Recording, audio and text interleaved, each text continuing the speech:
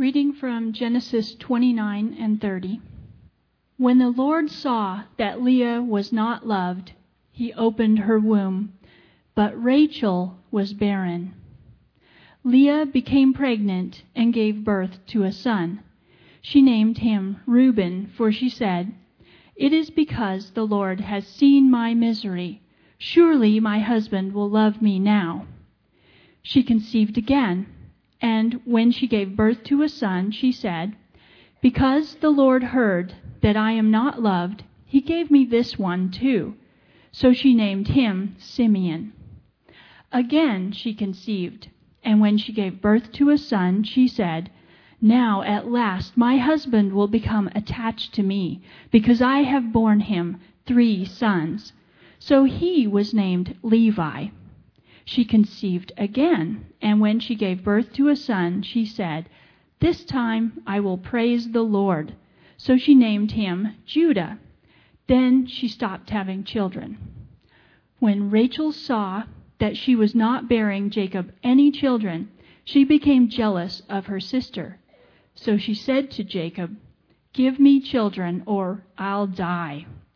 Jacob became angry with her and said, "Am I in the place of God who has kept you from having children?" Then she said, "Here is Bilhah, my maidservant. Sleep with her so that she can bear children for me, and that through her I too can build a family." So she gave him her servant Bilhah as a wife. Jacob slept with her, and she became pregnant and bore him a son. Then Rachel said, "God has vindicated me. He has listened to my plea and given me a son." Because of this, she named him Dan. Rachel's servant Bilhah conceived again and bore Jacob a second son.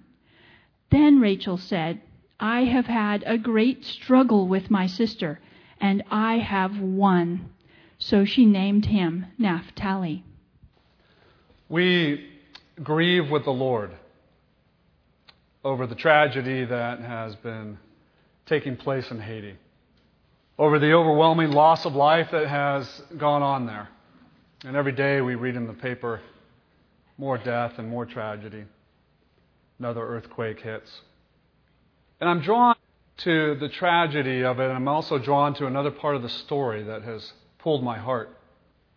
And it has been to the faith of the Christians in Haiti, and how they have grabbed a hold of the Lord in this time. The Idaho Statesman reported, "At night, voices rise in the street, sweet and joyful, musical voices in lyrical Creole, a symphony of hope in a landscape of despair. It doesn't mean anything if Satan hates me, because God loves me," sing the women at Jeremy Square. And they continue to sing on, "God has already paid my debt." Lionel Massé, who is a stringy woman with a deep, sad voice who lost a child in the quake, sings next to Rosanna Roche, who is a fiery-eyed woman whose husband is buried under tons of rubble. And Roche says this, "I still have faith in God, and I want to give him glory." And so the collective family of God in Haiti gathers outside their destroyed churches, and together they continue to give praise to God. I want faith like that. I want a faith that will continue to give praise to God. I want to live in trusting him even in the middle of the craziness of my life. You know, I think although we may never go through an earthquake quite like has happened in Haiti, in our lives, in our daily journey of faith, in our life in Christ, you and I will go through many quakes. We'll go through many times where our world is shaken. And I want to seek the Lord. And I ask the question, how do we live like those in Haiti right now as we go through those times? When we feel alone, when we feel in despair, isolated or unloved, when we're angry at our situation, when our souls ache, when we are utterly empty, I want to remain in praise. Not some fake smile on my face, not just raising my hands and saying, this is what I'm supposed to do, but a deep connection with the living God in my life, knowing that He is my Lord, that He is my Savior, that He is my rock, that He has my life in His hands. And because of that, I give Him praise for who He is in my life.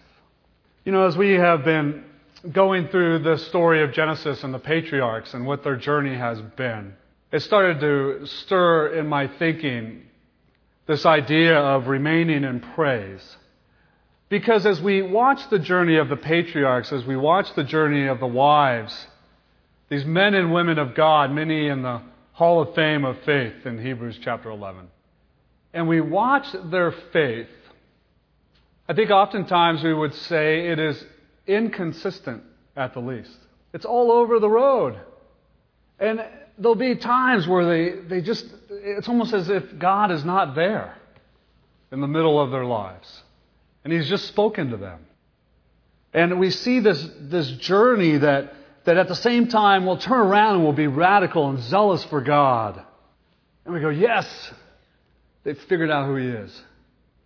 And then again, they go on and they live life on their own and in their own strength, and they do what they want. And I love, I hope like you do, I love the humanity of our saints who have gone before. I think many of us can identify with them, can't we? And we go, our faith journey it's up and down.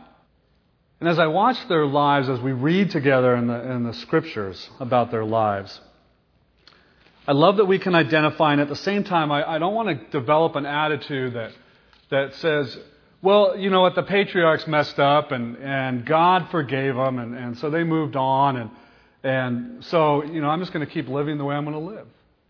Paul says, should we continue to sin so that grace might abound? And his answer to his question is, by no means. I hope that we study and learn together, and as we read about these patriarchs, that we would grab a hold of their lives and we would see where they would hold on to God, but we'd also learn by their mistakes. What they go through when they sin against God, the consequences of their choices, that we wouldn't just look at that and dismiss it. It's God's way of showing us, listen, you want to choose life without me? Here's the outcome. When they choose to live for themselves, I don't want to go down that same path. I don't want God to be absent from my journey. And I hope the same is true of you. I desire to live in righteousness. I really do. And I hope you do as well. Remember Jesus as He shows up to teach? Blessed are those who hunger and thirst for righteousness, for they shall be filled. They shall be satisfied in God and His love for them. Here's the truth about you and me today as followers of Jesus Christ, and here's the joy. We as followers of Jesus Christ live in what we call the age of the Spirit. We live filled with the Holy Spirit. When we accepted Jesus Christ, He filled our lives and He gave us life. And He lives through us and He ministers to us. And so when we go through these times where our world is shaken, we can remain in praise because of His life through us. It is I who no longer live, but Christ who lives in me. And His Spirit comes alongside of us and gives us strength. And I pray for us as a family of Christ that we would remain in praise through the power of the Holy Spirit, giving Him all glory, even when our world is shaken. And Father, I do pray that for us this morning. I pray for us as we struggle when our world is upside down, when we don't understand. I pray that Your Spirit would fill us, that Your Spirit would remind us of Your love for us, that Your Spirit would remind us that You have us in Your hand. And so, Father, many of us come weary and broken this morning. We come tired. And You tell us to take Your yoke upon us, and it is light. And so, Father, we want to be yoked with you this morning. We want to remain in you. All praise to you, our Heavenly Father. Amen. As we look at Genesis 29, Leah, her world is shaken. The Scriptures bring us right to where she's at. She is unloved. She is in a place where nobody cares about Leah. She's overlooked. The Hebrew gives us a deeper meaning that she is hated in the camp. Now you have to remember that Leah was the one who, with her father Laban, came up with this plan to sneak her into the tent in place of Rachel and to present her as the bride. And so Jacob woke up in the morning and there was Leah, and not the one he had been seeking after, Rachel.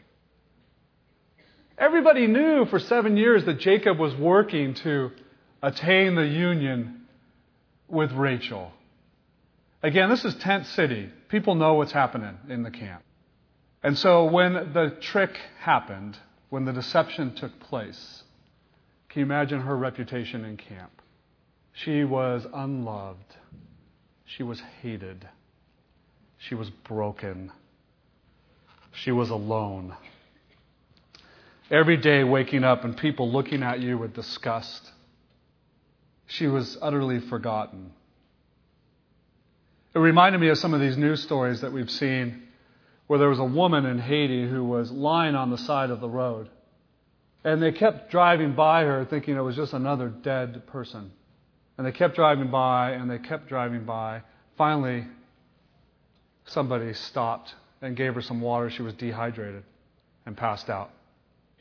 Leah was considered the same way, dead to that camp. And then the Lord stopped by and picked her up in his arms and gave her water, gave her living water, and ministered to her soul. And you go, why does the Lord show compassion upon Leah? Why does he minister to her this way? She's the one who did this master plan. Grace upon grace. Grace upon grace. You know, one of the things that you cannot miss about the character of our Lord is that our Lord is the lover of the broken and the outcast. Our God hears the cry of our heart. Our God responds in love and grace to the wounds that we go through. And I think you'll find in our lives when we're in this place of the lonely tent, I think it's here that in our emptiness and our brokenness and our desperation that we are open to God speaking to us, aren't we? When we've arrived at a place where we have nowhere else to turn. Isn't it funny how the Lord's voice gets much louder at that time? And we're open to hearing from Him. He is the God of the broken. And what He wants each of us to know this morning, like He wanted Leah to know, is that He absolutely loves you. That nothing is going to separate us from His love. That's the character of God. And He ministers to the broken. Just like He ministered to Hagar in the desert when she was kicked out of camp. And Hagar says, "You are the God who sees me. And I will name this well, the living one. The God, the living one who sees me to the core." I just saw that movie, Avatar. Have you seen that movie? And they speak to one another. The Avatar do. And when they understand and they go deep into each other's lives, their expression to one another is, "I see you. I know who you are. I know what you're going through. I know your feelings. You are not alone." And God blesses Hagar, if you remember, gives her children, many more. And the child that she has is Ishmael, which means God hears. She is the broken and the outcast, and she is ministered to, and God sees. Leah is loved the same way. And so are you and I. God sees, God hears. The character of our God is to enter in with the broken, to enter in with the unloved. He steps into our lives. I'm always amazed throughout all of Scripture that God steps into the lives and He uses people who are the second class, and He ministers to people who are the ones who are the outcasts. He enters in with the low class and the left out. He steps in with the forgotten and the abused, and He loves to come alongside the failures and those who are in the pit. And He hears the cry of them, like in Psalm 40. I waited patiently for the Lord, and He turned and He heard my cry. And He lifted me out of the slimy pit and out of the mud and the mire. And He set my feet on a rock, and He gave me a firm place to stand. He put a new song in my mouth, a hymn of praise to our God. How can we remain in praise when our world is shaken? I think we need to come to a place where we know the character of God. We know that He sees us and that He hears the cry of our soul. He knows when we're lonely, when we're empty. He knows when you're going through this physical situation right now that you're absolutely afraid of what the outcome of that's going to be. He knows your struggle when you're out of work and wondering the future of what is going to land. He hears your cry in your broken marriage, which seems hopeless to you right now, and yet God is surrounding you in the middle of it. He cries with you over the death of a loved one. He knows when you feel like you're never enough or you don't have value. Our God sees us and hears the cry of our soul. And when our eyes are fixed upon Him, we can praise Him like the psalmist in Psalm 42 that says, "Why is my soul so disturbed within me?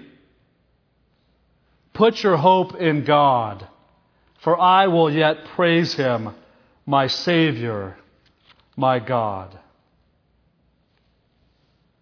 And so in the streets of Haiti, they continue to sing. And one woman cries out, "Even if I die with Jesus." And we can remain in His praise. May you know this morning that your loving God sees you and He hears your voice. He hears your cry.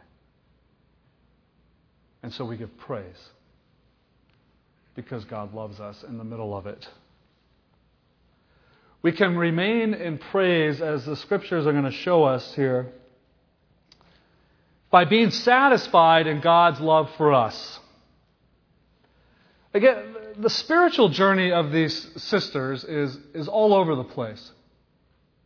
This whole story reads like a tennis match between Venus and Serena Williams. You know, these powerhouses going at it, back and forth. And they're hitting the ball back and forth at one another, trying to gain the advantage.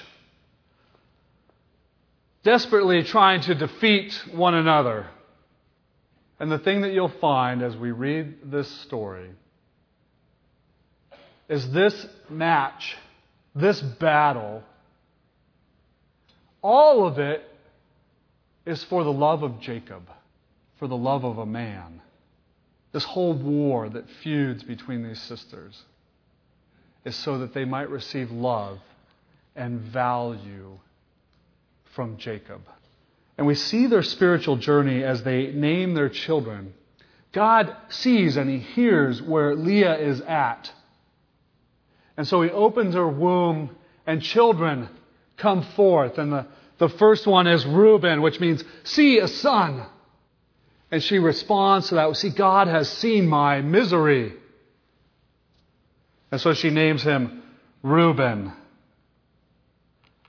Leah has some connection with God at this time. Now, you got to understand something. Leah, wasn't raised up in the church, so to speak. She's raised in the camp of Laban. They had nothing to do with God. So we got to understand that she is a woman who is learning about who the Lord is, the God of Jacob. She is a woman who is trying to figure it out, just like many of us are. And so we need to understand that she isn't a woman who she's arrived and her whole life has been raised up in knowing who God is. She's on the journey, just like you and I are. And she seems to have a glimpse that God is involved in the giving of life in this child. See, God has given me a son. And here he is. And she acknowledges him in her life. How about you and me? Do we acknowledge God involved in every place of our lives? Heavenly Father, I pray, hallowed be thy name. Thy kingdom come, thy will be done in my life, O God. I acknowledge you that you are holy God. Hallowed be thy name. She has some glimpse, some concept of God is working in her life. And yet at the same time, her hope is misplaced. Oh, he has given me a son. Verse 32, surely now my husband will love me. Misplaced hope. The love of God is there being poured out. And she is seeking love from Jacob alone. Yet God is grace upon grace. And so another son is given. His name is Simeon, favorable, hearing God has heard me because I am unloved by Jacob. Where are we placing our hope? The Scriptures remind us, my hope alone is in the Lord. He is my salvation. He is the only one who is life. She still acknowledged the Lord, but she misses his love for her. Psalm 36 says, your love, O Lord, reaches the heavens. Your faithfulness is unto the skies. How priceless is your unfailing love to me. Yet God gives her another son, Levi. Oh, that he might be attached to me, that he might fit me. This is where we got Levi jeans, by the way. It started right here. That they might attach and fit well to me. No, it's true. True story. Oh, that he might actually be a husband to me. She's longing for this. It's amazing here. God is slowly disappearing, isn't he, out of the picture? We don't see any acknowledgement of the Lord in this child. Sons are the ultimate blessing. Sons are everything. The lineage will come through. And bringing forth children means everything in the camp. You are a blessed woman as you bring forth a child. She has brought forth 3 sons. And it still isn't enough. What else can she possibly do? What else can she do? You can see God speaking to Leah. Leah, you seem to have forgotten me, but I have not forgotten you. And she blesses her with another son. And his name is Judah. I will give him praise. Now I will give him praise. I will give the living God all of my praise. I have tried to receive love from my husband Jacob. I have wanted that love from him and him alone. And God has been ministering to my soul. And I will give him praise because he is my God. Her world is shaken. She is deeply alone and unloved. And God pours his love and his grace on her. This time, I will give praise. And she finally turned from naming a son that expressed her yearning for Jacob's love and finally accepted God's love. Will you do the same? Will you receive God's love this morning? Leah her focus changed from what she lacked to what she possessed now. And like the psalmist says, may your unfailing love, O God, be my comfort. You know what's interesting to me? The situation hasn't changed, has it? The situation is still the same. Jacob still doesn't show any love for Leah. He doesn't call upon her. He doesn't want to be with her. Things still are not going as planned. Things are still very painful. But she arrives at this place of being satisfied in God's love for her. And so as I watch the journey of the patriarchs and their wives, I go, how do we remain here? I want to remain here in Judah. I want to remain in this place of praise of my God. And I think one of the ways that we remain there is we remember God's love for us.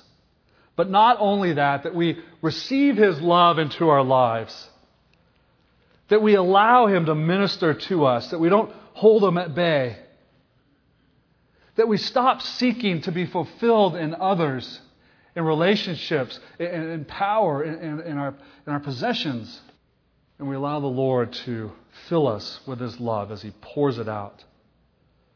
Grace upon grace. That He is our rock, that He is our life. I'm like an olive tree, flourishing in the house of God. I trust in God's unfailing love forever and forever. Do we trust in God's unfailing love? I want to show you a little clip. Colt McCoy. That young man's world was absolutely shaken. The biggest game of his life, and he loses his arm in a hit. I mean, I grieved over him during that game. It was like, Lord, really? Heal his arm. But God didn't choose to do that. You know how many millions of people watch that championship? I want a faith like that. It says, Lord, you're still my rock. I trust that you have my life. I don't get what's going on here. Leah finally arrived to a place where she said, Judah, I will remain in praise. I will now give praise. The rest of the story goes into a wicked battle of sisters fighting back and forth, trying to top each other in the birth of their children. It's amazing to me. This became the tribes of Israel. They were born in the war of feuding sisters, and they ended up feuding their whole life. The children did. And the thing we also see in the life of these sisters is there was never a movement towards one another. And I just want to encourage you, if you have siblings right now that you are maybe in battle with, would you just ask the Lord, Lord, would you soften me to maybe somehow be the one to move towards forgiveness and reconciliation? This battle went on and never ended. I don't want that wrestling in your soul. That you trust in God to work through you to minister to your siblings. That you'd arrive at a place of, even though all this battle doesn't make sense, you know, you may be doing an estate situation where you have to deal with the estate with your siblings. That's hard. You say, Lord, it doesn't make sense. We're battling here.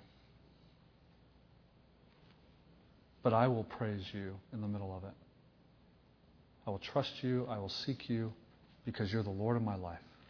God also responds to Rachel and gives her children. Gives her Joseph and Benjamin. Says, I hear you too, Rachel. I hear your cry. And he responds in love. Grace upon grace. And so come the tribes of Israel. My prayer for all of us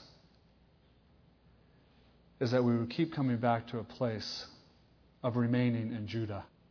And that we could say like Colt McCoy, I never doubted God in that. Glory goes to Him because He is my rock.